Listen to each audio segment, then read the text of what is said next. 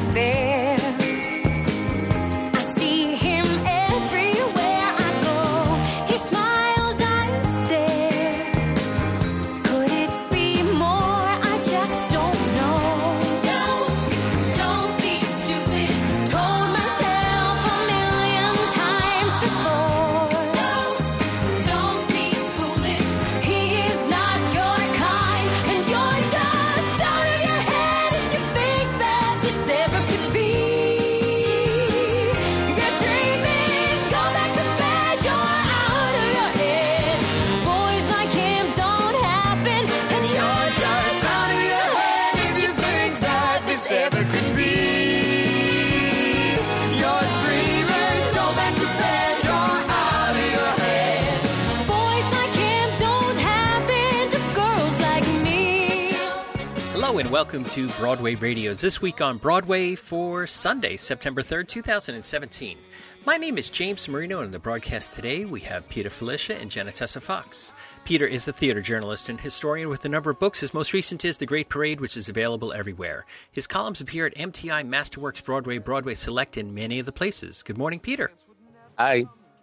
Hello. Also with us is Jenna Tessa Fox. Jenna is a theater writer and reviewer whose articles have appeared at Time Out New York, Playbill, Broadway World, and New York Theater Guide. Jenna, welcome and hello on a Sunday morning. Hello on a Sunday morning. Hello. Michael is away on vacation this Labor Day weekend. So, Jenna, thank you for stepping in for Michael. We appreciate that. Always a pleasure. Thank you for inviting me. With us today, we have a very special guest. Ariana DeBose is with us. Broadway fans know Ari from Bring It On the Musical, Motown the Musical, Pippin. We also know her from some show named Hamilton and The Bronx Tale, A Bronx Tale the Musical. I always call it The Bronx Tale, but it's A Bronx Tale the Musical.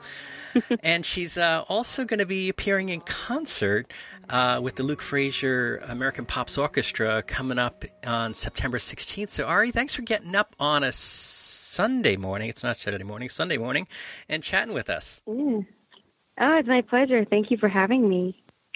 So give us a little background on you. I mean, it looks like your Broadway career began with Bring It On the Musical. Tell us where you're from and how you got to Bring It On. Oh, goodness. I'm originally from North Carolina. I call Raleigh my hometown, the Raleigh-Wake Forest area.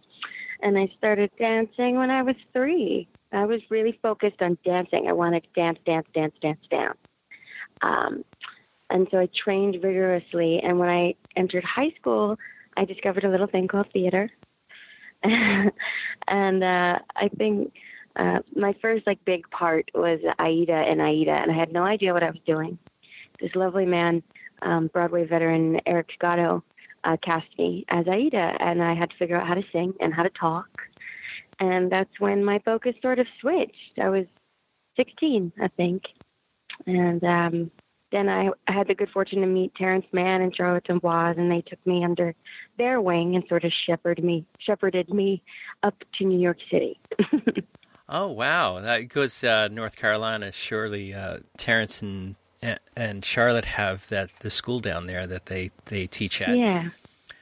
So so you came to New York, and how did you land Bring It On?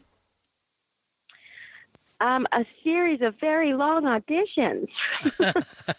I swear, I think the audition process just gets longer and longer and longer. I think I auditioned 4 times over the span of 2 months for that show. Wow. And I'd been in New York for 3 months, so I was very fortunate. I didn't have to wait too long to get a project. But I had auditioned and booked a couple of other things, but I wanted to see how Bring It On panned out. And I ended up doing that. I was very, very lucky. That process, I believe, was very complicated for the creative team, trying to find the right pieces and people who were, really, really active and strong athletes in addition to being young artists. So I was very fortunate. But yeah, that was a hard moment. I don't know if I've had an audition that has been as challenging since. Considering how physical the show is, was a lot of the auditions focused on the cheerleading and the physicality? They definitely sectioned it off. So you went through rigorous dance rehearsals that included some tumbling skills, which I did not have. And then if you made it past that round, they put you in cheer camp, their version of cheer camp. And I went through 2 rounds of that. I didn't have to do much, but I had to base, and I ended up flying in the show, which was kind of hard for me. I'm scared of heights. So that was a fun experience. Had you ever thought about trying out for cheerleading when you were in high school? Oh, no. I liked sitting on the sidelines and cheering with them. I was more of the marching band type of girl. Mm-hmm. I did the color guard, and I played clarinet in the band. So, that was more my speed. And Bring It On was more physical than Pippin. It seemed like Pippin was tremendously physical. It was tremendously physical in a different way. That was challenging because I'd never touched a trapeze before. And I certainly never saw myself, spinning on one above people dancing below you. So that was great. Did you ever go on as Diana Ross in Motown? Come again? Did you ever go on as Diana Ross in Motown? Oh, absolutely. I went on quite frequently, actually. The first time I went on was the week of the Tonys that year. And my dresses weren't finished. My wigs were not done. So it was fast and furious. And I don't think I had a proper put-in either. So I just winged it. And thankfully no one died. And the people stood and they cheered. So I was like, I'll count that as a massive success. Since you're a reasonably young person, what did Diana Ross mean to you? In fact, did you know who she was? Did you have to study her very closely as an understudy, or what? Sure. I grew up listening to her music. My grandmother. Okay. All right. Yeah, my grandmother played her music, and the Shirelles, and basically the music of the 60s is what we drove down the highway listening to. So I was pretty well versed in her repertoire. But I did do some research just because I don't think I had, and I certainly did not have an understanding of just how hard it was to become an artist of color back then and to be successful, and just the sacrifices you had to make and how they would put themselves in harm's way at times just to be able to perform. So now, that brought a new level to it. Now, given that Lin-Manuel Miranda has had such success, people tend to forget that he was actually involved with Bring It On. And so was your being involved with Bring It On a factor in your getting into Hamilton? Oh, absolutely. That Bring It On was my 2-year audition for Hamilton. I don't think I would have gotten Hamilton had I not done Bring It On. And I was, very fortunate. I was brought in very early in the process for Hamilton. I did some unofficial readings before the official reading. So I never actually had to set foot in an audition room for that show. It was the first time that ever happened to me in my career. It was a direct offer, and it's the best direct offer I've ever gotten. Oh, sure. What were those early readings like?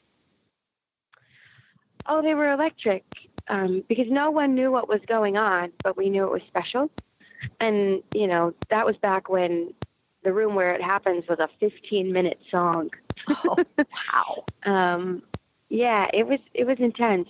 I will say Satisfied has not changed much from that time. But, I was around when he was first forming Mariah Reynolds, which I think was very exciting for me. And I just remember looking at him and saying, I don't think I'm right for any of these actual roles, but I just want to be considered to be in the room. So just call me, okay? And he was like, okay, if that's what you want. I was like, yes, that's what I want. And then you changed gears, left Hamilton, and went on to A Bronx Tale, the musical. How long were you involved with The Bronx Tale before it came to Broadway? I was only involved with The Bronx Tale when it came to Broadway. Well, that's untrue. I had done some early readings of the show when it was first getting on its feet, and that was back when I was still doing Motown. In fact, I was doing Motown, and then I had done the reading of A Bronx Tale, and then after I finished the reading of A Bronx Tale, I did the reading of Hamilton. So that was, I guess, when all those seeds were sort of planted for me. It's a very fertile time. I'm really grateful. But those readings at the time there were just maybe 10 of us in a room. Back then, I think Adrienne Warren was playing Jane, and I was just Jane's friend. And so when they called, it was around Tony time for Hamiltony, as they refer to it now.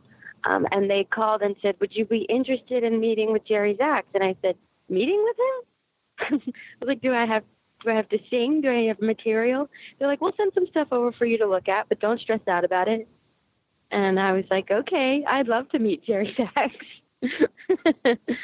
And then we ended up doing the material and talking about the character, and they put me on tape a little bit and sent it to the rest of the team, and that's how I got the job.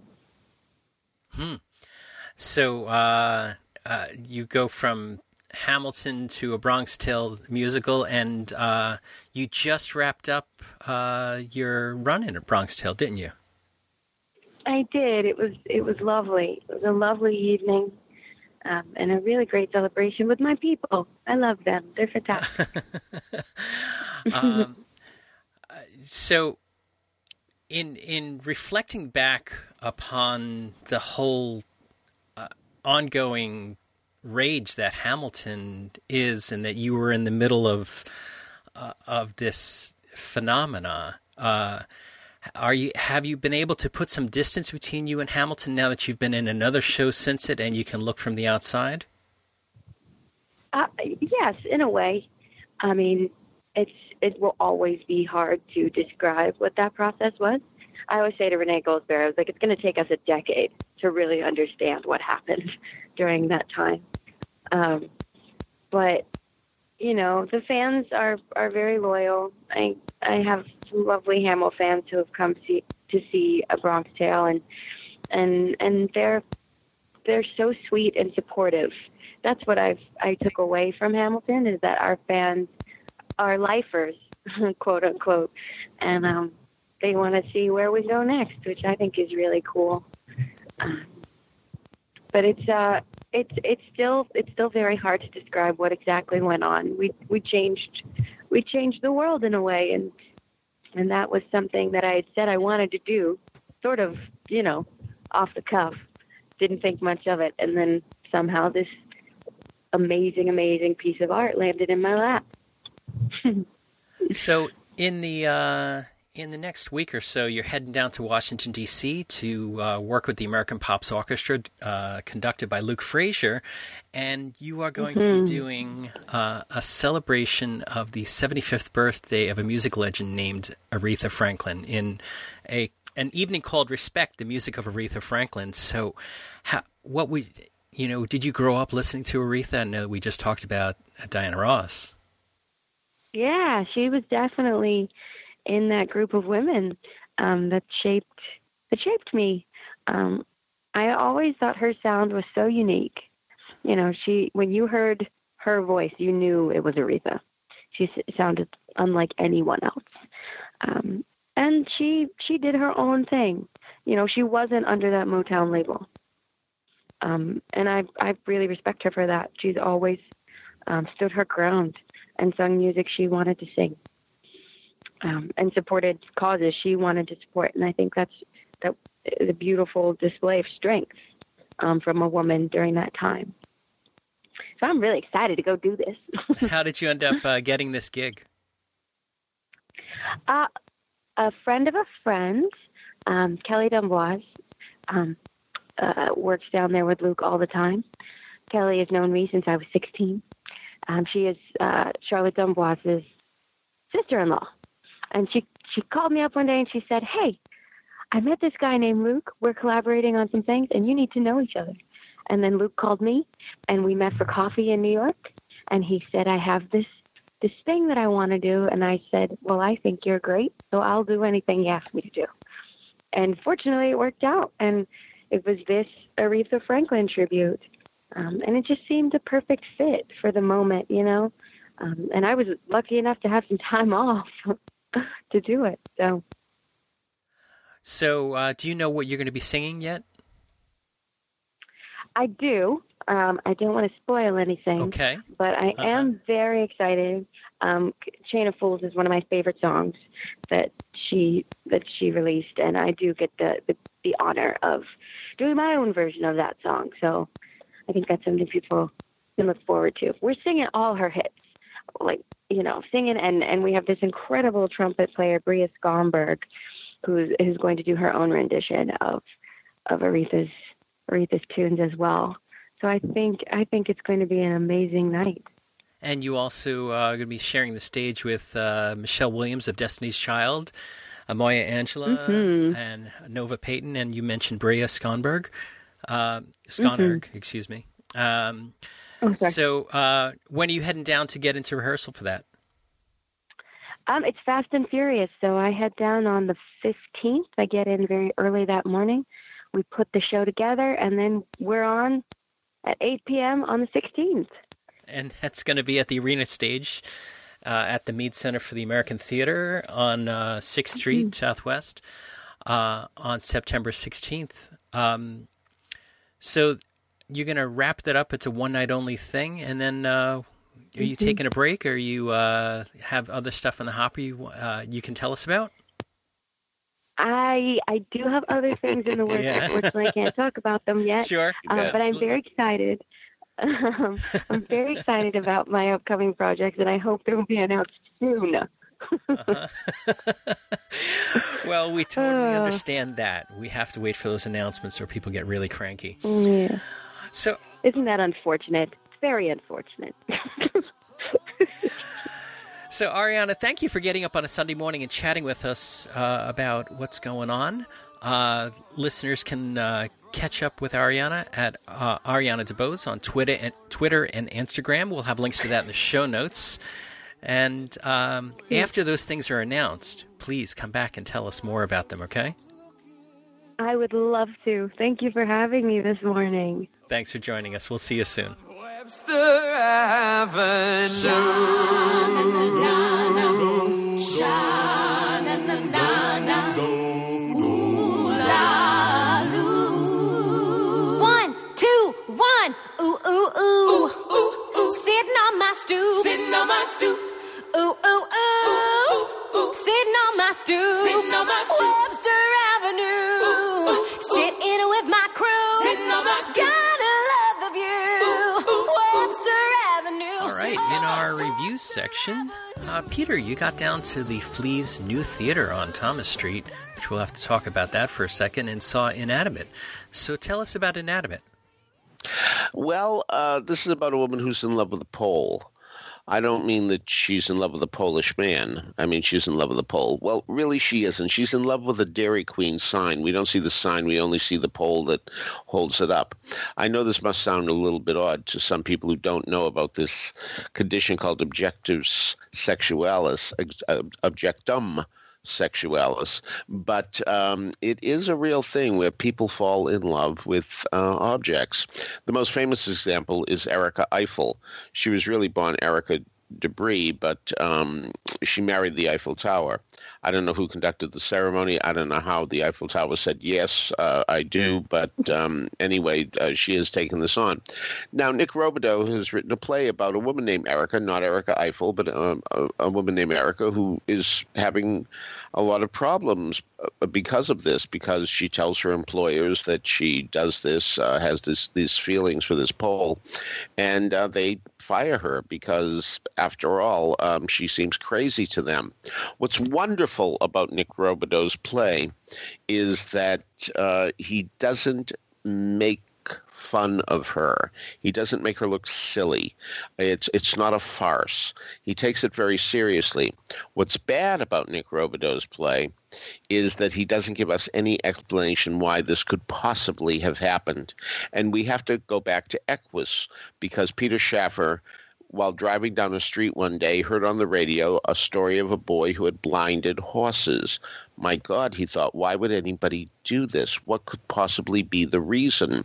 So he came up with something about a boy who had a religious mother who put a picture of Jesus by his bed, and the father, who was not a believer, a total atheist, who hated the idea that there was a picture of Jesus by the kid's bed, and replaced it with a picture of a horse. But the kid was so little that he assumed that horse was a substitute for God, and he had been told that God judges you if you do anything wrong.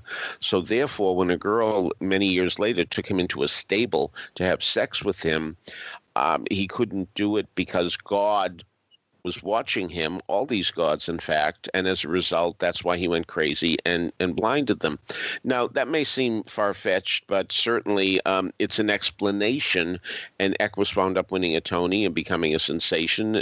It moved to Broadway. I don't think this play will, because all this play does for 85 minutes is put the situation in front of us, and with no possible explanation why it happened.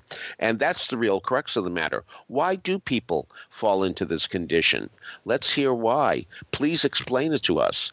And if you can't, I don't think you should just write a play about it, even though you do it with integrity. And it's directed with integrity, too. And certainly Lacey Allen, the young woman who plays the role of Erica, is sensational in giving us all that she can possibly give us that's on the page. I wish she could give us more, but Nick Robideau didn't give her more to give us, so that is the real problem. Now, this is at the Fleas Theater basement space. It's a very small space. I imagine it's a second space since it's down the basement, but this is the first play to inaugurate this new theater on Thomas Street. It seems like a very clean, nice, brand spanking new space, but I can't say anything for the other two theaters, one of which I suspect is the main stage. I can't believe that this reasonably tiny theater is the main stage. So it's on Thomas Street, which is not the easiest place to get to. The Q train and the 1 train are your best bets. So maybe the 2 and 3. I took the 1. But anyway, once you get there, allow about 10 minutes walk, because it's not around the corner from any subway stop. So, and it doesn't look like the type of street where there's easy parking either. So we'll have to wait and see what the Flea does next, frankly, because this one isn't a must-see experience at all. So the Flea has this has bucked the trend and been able to raise enough money and build a new theater off Broadway and trying to make it happen there. Yes, that's so wonderful. That is unbelievable. And from the Flea's website, they've had whoever is running their fundraising efforts is doing a bang-up job. You bet. Mm-hmm. Which nobody can deny. Yeah. Mm-hmm. Absolutely. So I look forward to their main stage production, and we'll see what happens there. Have you read Isaac Butler's essay about the Flea and about the problems that they have paying the Bats, their resident team of actors? This is done by the Bats, in fact.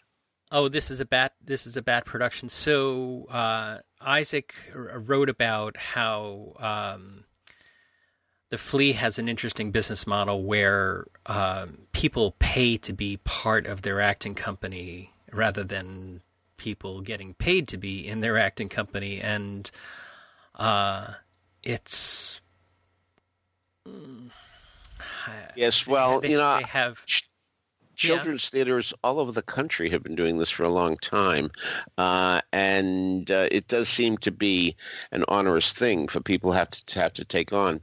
It's just another way of showing that everybody wants to be in show business, because certainly many plays show up at theaters. I can think of an off-Broadway musical right now that showed up at a theater that I'll bet had to do with the production paying to be there.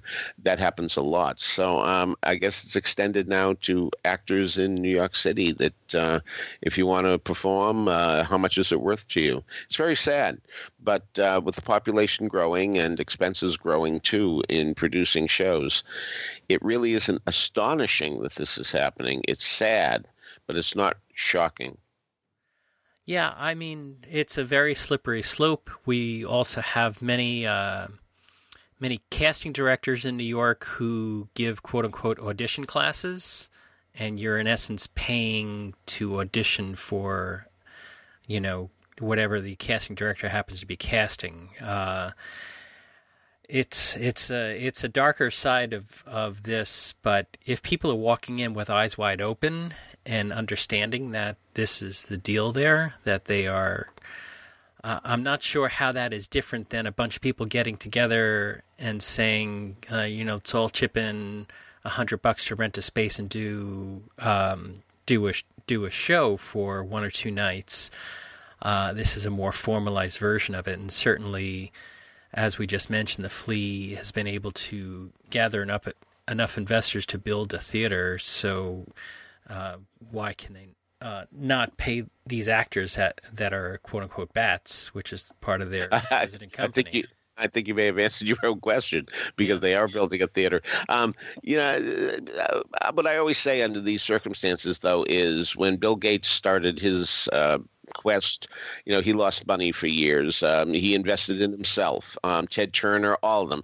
Every person who tries to make something of himself winds up losing money initially, and the whole point isn't to invest in yourself and hope that you get it back. And so many stories do involve the fact that if you stay with it and you do spend the money and assume that you will lose money for a while, that eventually the real money will come to you. So I won't say that that's a hard and fast rule by any stretch of any imagination, but it has been known to happen that way. We must remember the titans of industry were not titans once upon a time, but were probably sleeping in their own offices and not having a home or anything like that. So keep that in mind too. It might be a good investment to be able to be seen on a stage. All right, so let's move forward. Jenna, you jumped in a car or took some sort of transportation mode to get up to Long Wharf, where you saw the beginning of the national tour of Small Mouth Sounds. So tell us about Small Mouth Sounds. Small Mouth Sounds, I never got to see this off Broadway, which I really regretted because I heard a lot of people saying a lot of very positive things about it. So a friend of mine was doing the production. He's in the tour, and I wanted to go finally see the show and, of course, see him.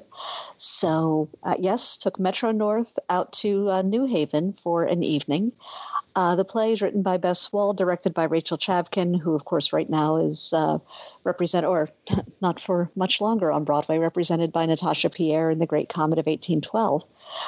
The play follows these 6 damaged people who come together at a week-long spiritual retreat where they are told at the beginning of their first session that they are expected to stay as silent as possible, and that silence is going to help them find who they are and answer their problems, answer their questions, and whatever their unique quests and questions are. So over the course of this week, they form friendships and connections, and bit by bit, we begin to learn about the challenges they're facing, why they've come to this retreat. But it's primarily silent, and it's all done through visual means, through gestures and through facial expressions, and they're whole scenes with no dialogue at all, and sometimes barely audible sounds from the actors. And we can see how the silence is helping them or not helping them as they're sorting through their problems. And Rachel Chavkin's direction for this play is very much like her work on Natasha Pierre. It's incredibly precise, and it's focused just as much on what the audience sees as what we hear, which I think is really fascinating. And I thought it was a really neat way of telling a story. Obviously, in theater, visuals are terribly important. But in this play, I can't even imagine how a blind audience member could appreciate it. In some ways, the play reminded me of a ballet with the actors using their bodies and their faces more than their voices to create their characters. And this obviously puts a lot of pressure on the actors to work together in some very different, complex ways that are really fascinating to watch as the characters evolve and develop. The actors Connor Barrett, Ben Beckley, Edward Chin Lin, Orville Mendoza, who's only a voice of the teacher, so where everyone else doesn't speak very much, he is only speaking. We don't see him until the curtain call. Brenna Palugi, Socorro Santiago, and Shireen Snow, they all do wonderful work together. And again, it's almost balletic in the way they move and convey emotion and tell the story primarily in silence. They do really lovely work. They work beautifully individually and as a team to move the story along. It never lags. It never feels like it never loses energy, even when we're just watching a character looking at a photograph. It's still an incredibly intense, powerful moment to see a character sit there completely still looking at a picture. And it's really, I can't praise this acting team enough. They did a really lovely job together. The show is running through September 24th at Long Wharf, Stage 2. Then moves to ACT in San Francisco from October through December, Broad Stage in Santa Monica, California for January, the AT&T Performing Arts Center in Dallas for 4 days in late January, early February, the Arts Center in Miami from February 16th to March 4th, and then Philadelphia Theater Company from March 13th to April 1st.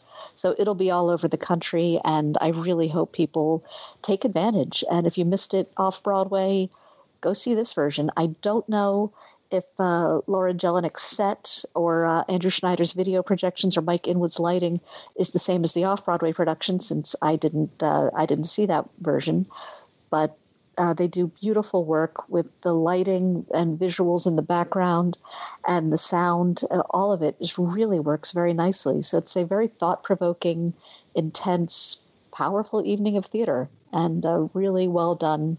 And I hope the tour does very well. So we talked with Bess Wall on This Week on Broadway back in October 2016 about her writing and Small Mouth Sounds when it was off Broadway. If anybody would like to go back and listen to that interview, I'll put a link to that in the show notes as well.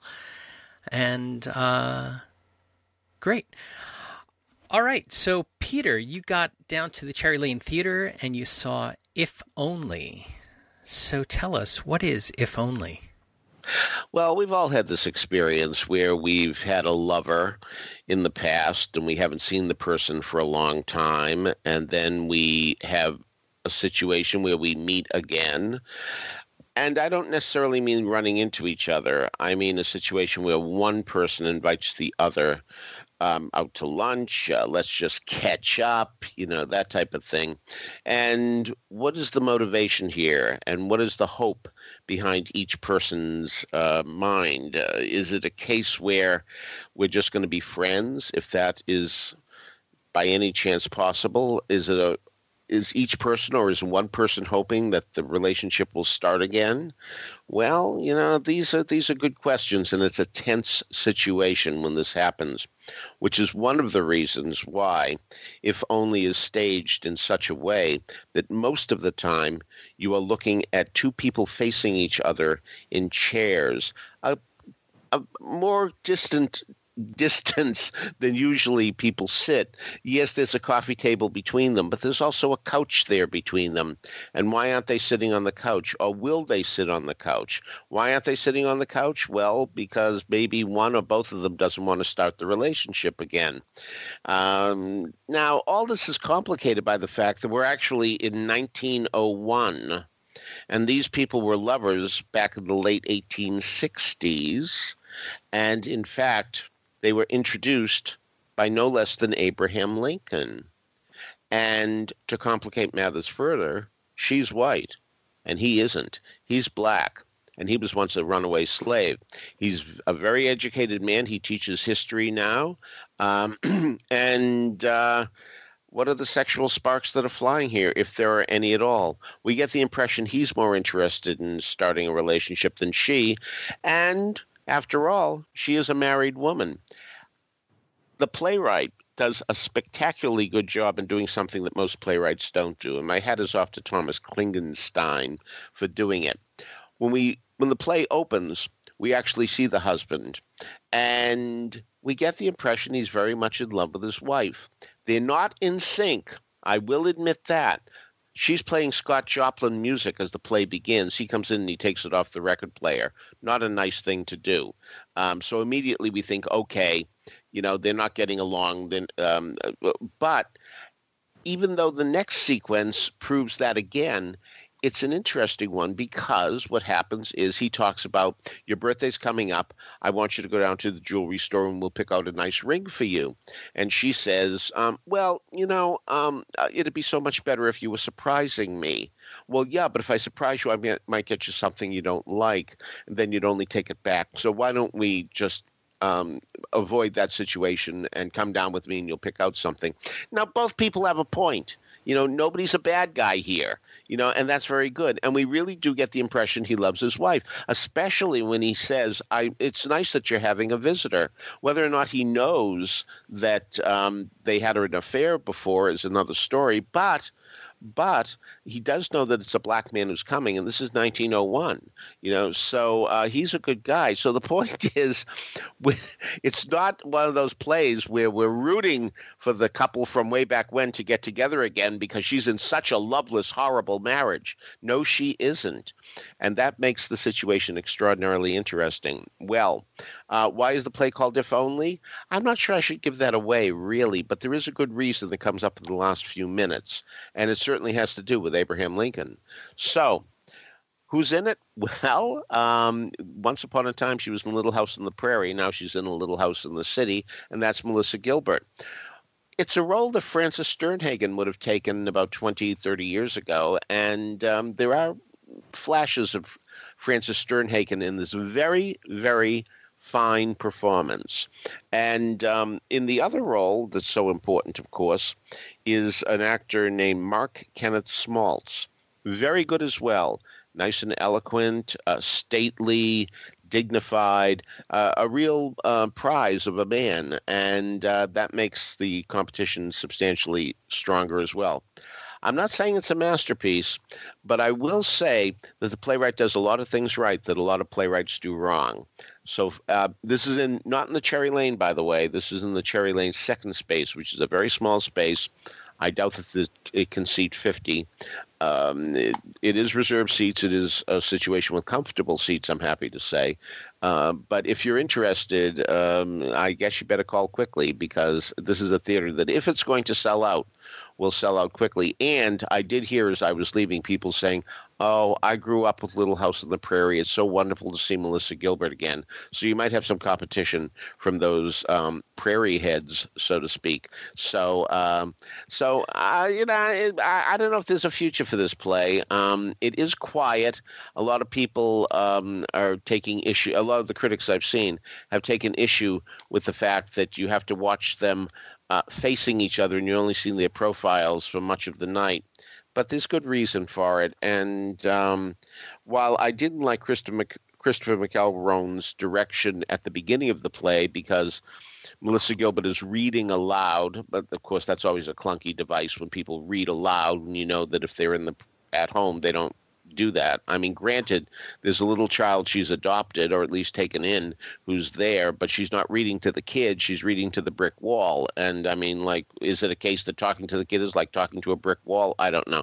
But otherwise, the fact that they face each other and we only see their profiles for, I'd say, 90% of the time they're together is understandable. So If Only, yeah, and not a bad night at all. So I never consider myself a prairie head, but I guess I am.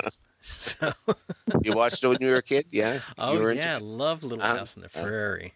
Okay. Loved it. And maybe you were a prairie dog. Maybe a prairie dog. Maybe, yeah, you can do Sure. that. Okay. I can do that. Yeah. Uh, Peter, you got to see the, make sure I get this correct, the 12th anniversary reunion concert of Thrill Me, the Leopold and Loeb story. So tell us about Thrill Me. Well, here's the thing. I mean, people are always frustrated when they hear about a play or a musical that was good and it's gone. And I mean, this was a one-night concert that Stephen Dolganoff, who indeed wrote book music and lyrics for Thrill Me, and Doug Krieger, who's done it a lot. And in fact, both of them appear on the cast album, even though a wonderful actor named Chris Totten was very good in the role when he originated it. But this is the Leopold and Loeb story, and that doesn't sound like a very logical musical, does it? The music is so hauntingly beautiful, and what goes on in this musical is so arresting. They'll eventually be arrested for what they do, but we're arrested in a different way while watching it because we're clearly dealing with a homosexual situation. We're clearly dealing with a situation where one character is certainly much more interested in having sex than the other, and the other knows this and uses to manipulate. Calls him babe when he wants something. Suddenly, that's the magic word. I mean, if he calls him babe, then suddenly the other guy feels loved, and he'll do anything. And anything means just a thrill killing for the sake of killing alone, just to see what it feels like.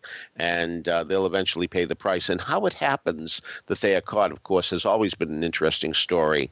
Stephen Dolganoff makes it more interesting because he has a theory as to why this happened, or at least an explanation. We talked earlier about the fact that Nick Robideau doesn't give us any explanation. Stephen Dolganoff does. And so anyway, yes, it's come and gone. But here's the thing. This gets produced all over the country. It has been produced, 150 or more times. It had a long, long run. In fact, it might even still be running for all I know in Korea. There for years. So my point is, if Thrill Me turns up in your city, make sure you see it because it's certainly, as I say, arresting with beautiful, beautiful, beautiful music and very precise lyrics. So Stephen Dolganoff is certainly a talent worth watching, and I'm always interested in what he has to do. So I think you should be too. Okay. And finally, you got to see, let me get this correct, Charolais? Is that correct? Yeah. This is a romantic triangle because here's an Irish woman. Oh, let me start this way. Once again, if you've listened to this podcast for any length of time, you know I hate flashbacks. And what happens is a woman comes out looking like Mrs. Lovett. She actually could play Mrs. Lovett. She has the right size for it. And I mean, Mrs. Lovett in the sense that her apron is full of blood, okay? So we get the impression early on that she has murdered somebody. And the story would be far more interesting if they didn't tell us that in advance, because what's happened is she went to work on a farm. She fell in love with the guy who owns the farm, but he's very much involved with the farm, especially with his pig.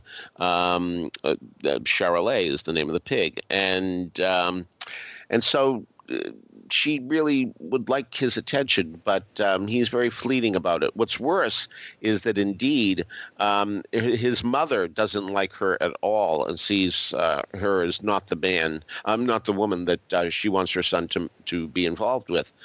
So what could happen when you see blood? I mean, somebody died. I mean, she murdered somebody. And I guess the only question is, did she murder the mother or did she murder the pig?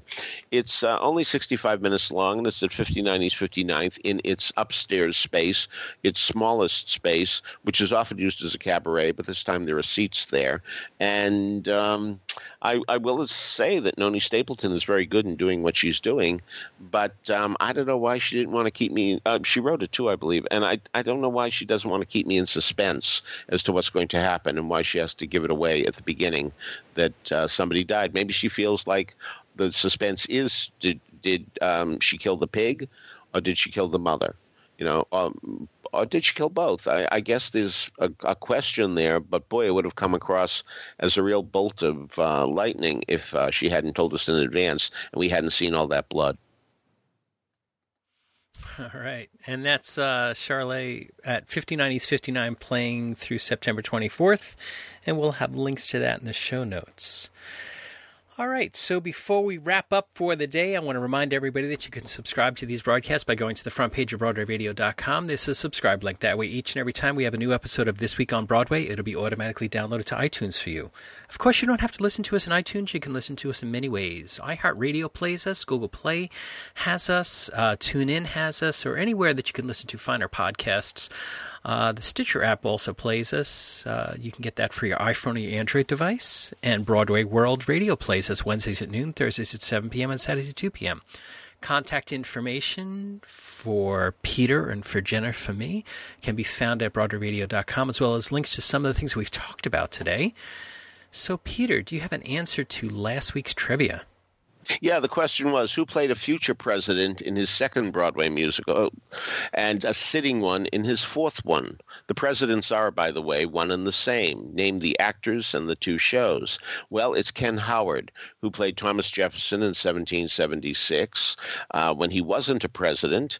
And then in 1600 Pennsylvania Avenue, the Ellen J. Lerner Leonard Bernstein show that wasn't around very long at all, he was again Thomas Jefferson, as well as many other presidents in the show. So Jeff Valenga was the first to get it, followed by Carrie Winslow, Ron Fassler, Jed Slaughter, Ed Popple, and Mike Meany. So that was last week's. And James, you're going to send a CD to Jeff Valenga, right? So I guess I was just going to say that Ron Fassler was not qualified, or was disqualified for his inside. He was quite qualified. He was overqualified. And Ron, overqualified. we love you. We Absolutely. Love you, but you can't win this one, Ron. No.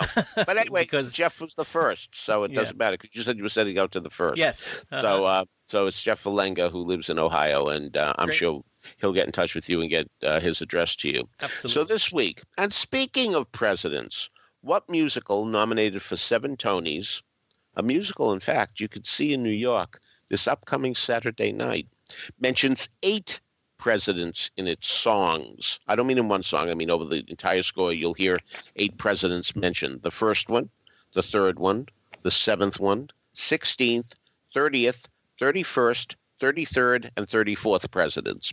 Okay, so what musical does that? All right. If you have an answer to that, email us at trivia@broadwayradio.com, and we will let you know if you're on the right track. So on behalf of Jenna Tessa Fox and Peter Felicia, this is James Marino saying thanks so much for listening to Broadway Radio's This Week on Broadway. Bye-bye.